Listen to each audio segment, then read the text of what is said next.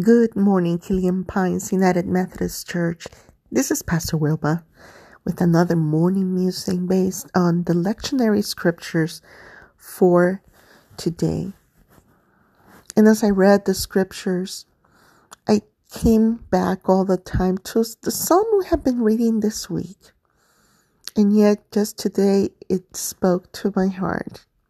And I'm talking about Psalm 106 and beginning on verse 6, and again I'm reading from the version The Message. We've seen a lot, both we and our parents. We've fallen short, hurt a lot of people. After our parents left Egypt, they took your wonders for granted, forgot your great and wonderful love. Taking God's wonders for granted and forgetting of God's great and wonderful love.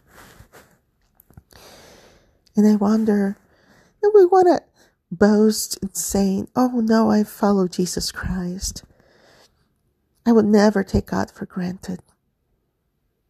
But I think we take God for granted many, many, many times in our lives.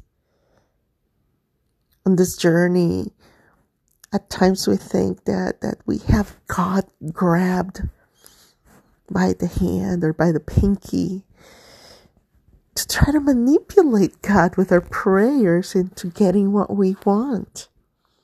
If you continue reading, people of Israel, it talks about the people of Israel who saw all these amazing wonders of God, the pillar of fire walking before them at night, and this amazing great cloud covering them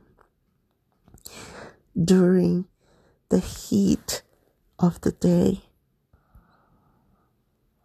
And they took that for granted. Sometimes I think that we get used to being believers. We get used to seeing God working in our lives, and we do take God for granted. And that's when we fail. That's when sin gets in the way. And we just fall short. But the beauty of it, every single day God's mercies are new. And even if we have taken God for granted, today we can come before God and say and confess, Lord, I have taken you for granted. Even though I see your amazing miracles every single day, just when we wake up and we have a new day, we even take that for granted. Have mercy on us, God. Have mercy on us. Well, my friends, I hope you have a wonderful day. God bless.